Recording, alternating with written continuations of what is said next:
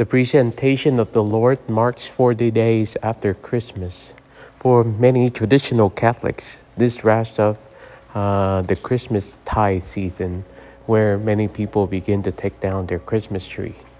Or for some Americans, they celebrate Groundhog Days in recent days.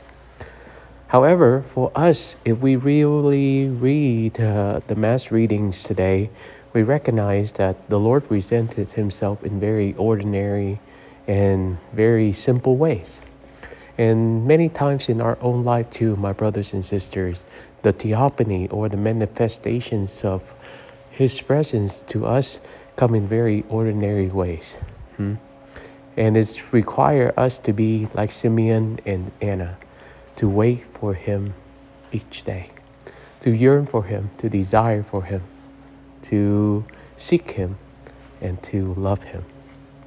If we do not have that heart, that desire, and seek and want to see him, the things of this life will creep in and distract us, deter us, and pull us apart.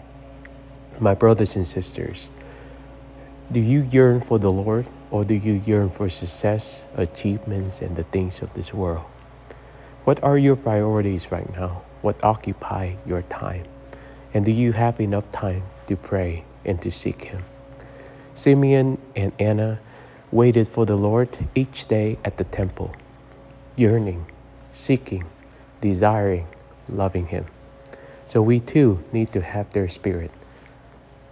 Not just once in a while, but each and every day, by simplifying ourselves and reprioritizing ourselves so that the Lord is first. Because he appears to us, teaches us, and manifests his love for us in very ordinary way. Have we missed him because we've been too busy?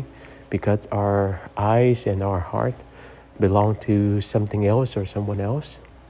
May we have the true message of conversion, of true love, always putting him first and allow him to manifest himself to us in most simplest, most loving, and most genuine ways.